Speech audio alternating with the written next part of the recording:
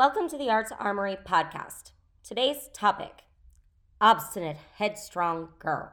So, the title of this piece, as well as the text that is featured in this piece, are taken directly from Jane Austen's Pride and Prejudice, which is one of my favorite books, because of course it is. This is the first in a series of similar pieces that I have and will continue to create as I move about my artistic career. I am heavily influenced by literature. I love to read. I don't do it nearly as often as I'd like because I also like to make art. The two require a lot of time, and as I'm sure you can relate, there's not nearly enough of that. So here I am painting because I am not reading, painting about reading because I love it so much. This is a common practice of mine, to draw and then outline my figures in black pen and then color and detail them with watercolor. Here I have Elizabeth Bennet, the main character of the book, sitting in front of what is honestly my favorite passage from the book. Elizabeth Bennet has always been a character with whom I closely identify. Her wit, her charm, and her genuine humanity are appealing traits in a character as far as my taste is concerned. This is a scene in the novel in which all of those character traits are borne out on the page. This is the part in which Lady Catherine de Bourgh confronts Elizabeth after hearing that her nephew, Darcy, may have asked her to marry him, even though he's supposed to be betrothed to her daughter Anne. It was the early 19th century. It's kind of gross. Thankfully, Elizabeth and Darcy end up together at the end of the book, and he avoids marrying his cousin. What's unique about this piece for me is the level of detail. I have a habit,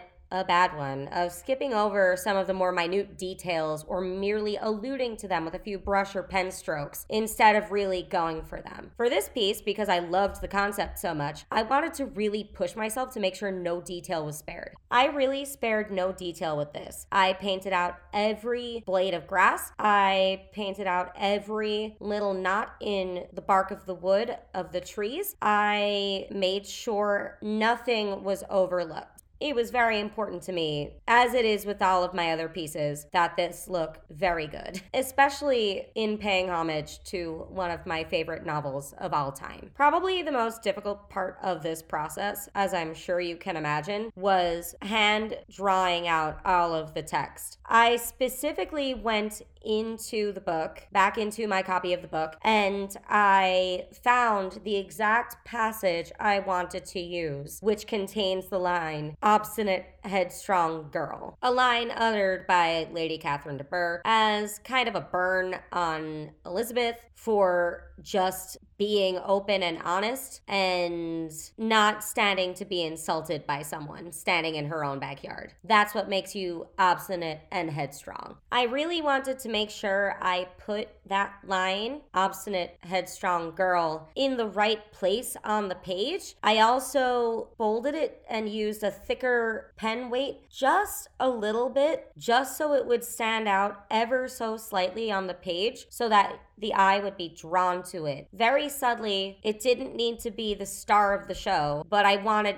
that to be very recognizable. Doing that math and kind of figuring out where all of the words and all of the letters and all of the text needed to go was definitely a challenge. And then trying to make sure that I traced over my own drawing as perfectly as possible. I will admit it was a little bit stressful, but it was very rewarding, and it was different than what I'm normally used to. I don't normally write or add words to color pieces such as this one. Conceptually, I really like the idea of characters coming out of their books. I think fictional characters do have a life outside of the page they're printed on. I think that's evident in the way we adapt these pieces into films and we make art based on these characters and these stories. They do take on a full life of their own, and I love taking those stories and interpreting them for myself and putting it back out in my own way. The second piece in this series is a depiction of Jane Eyre.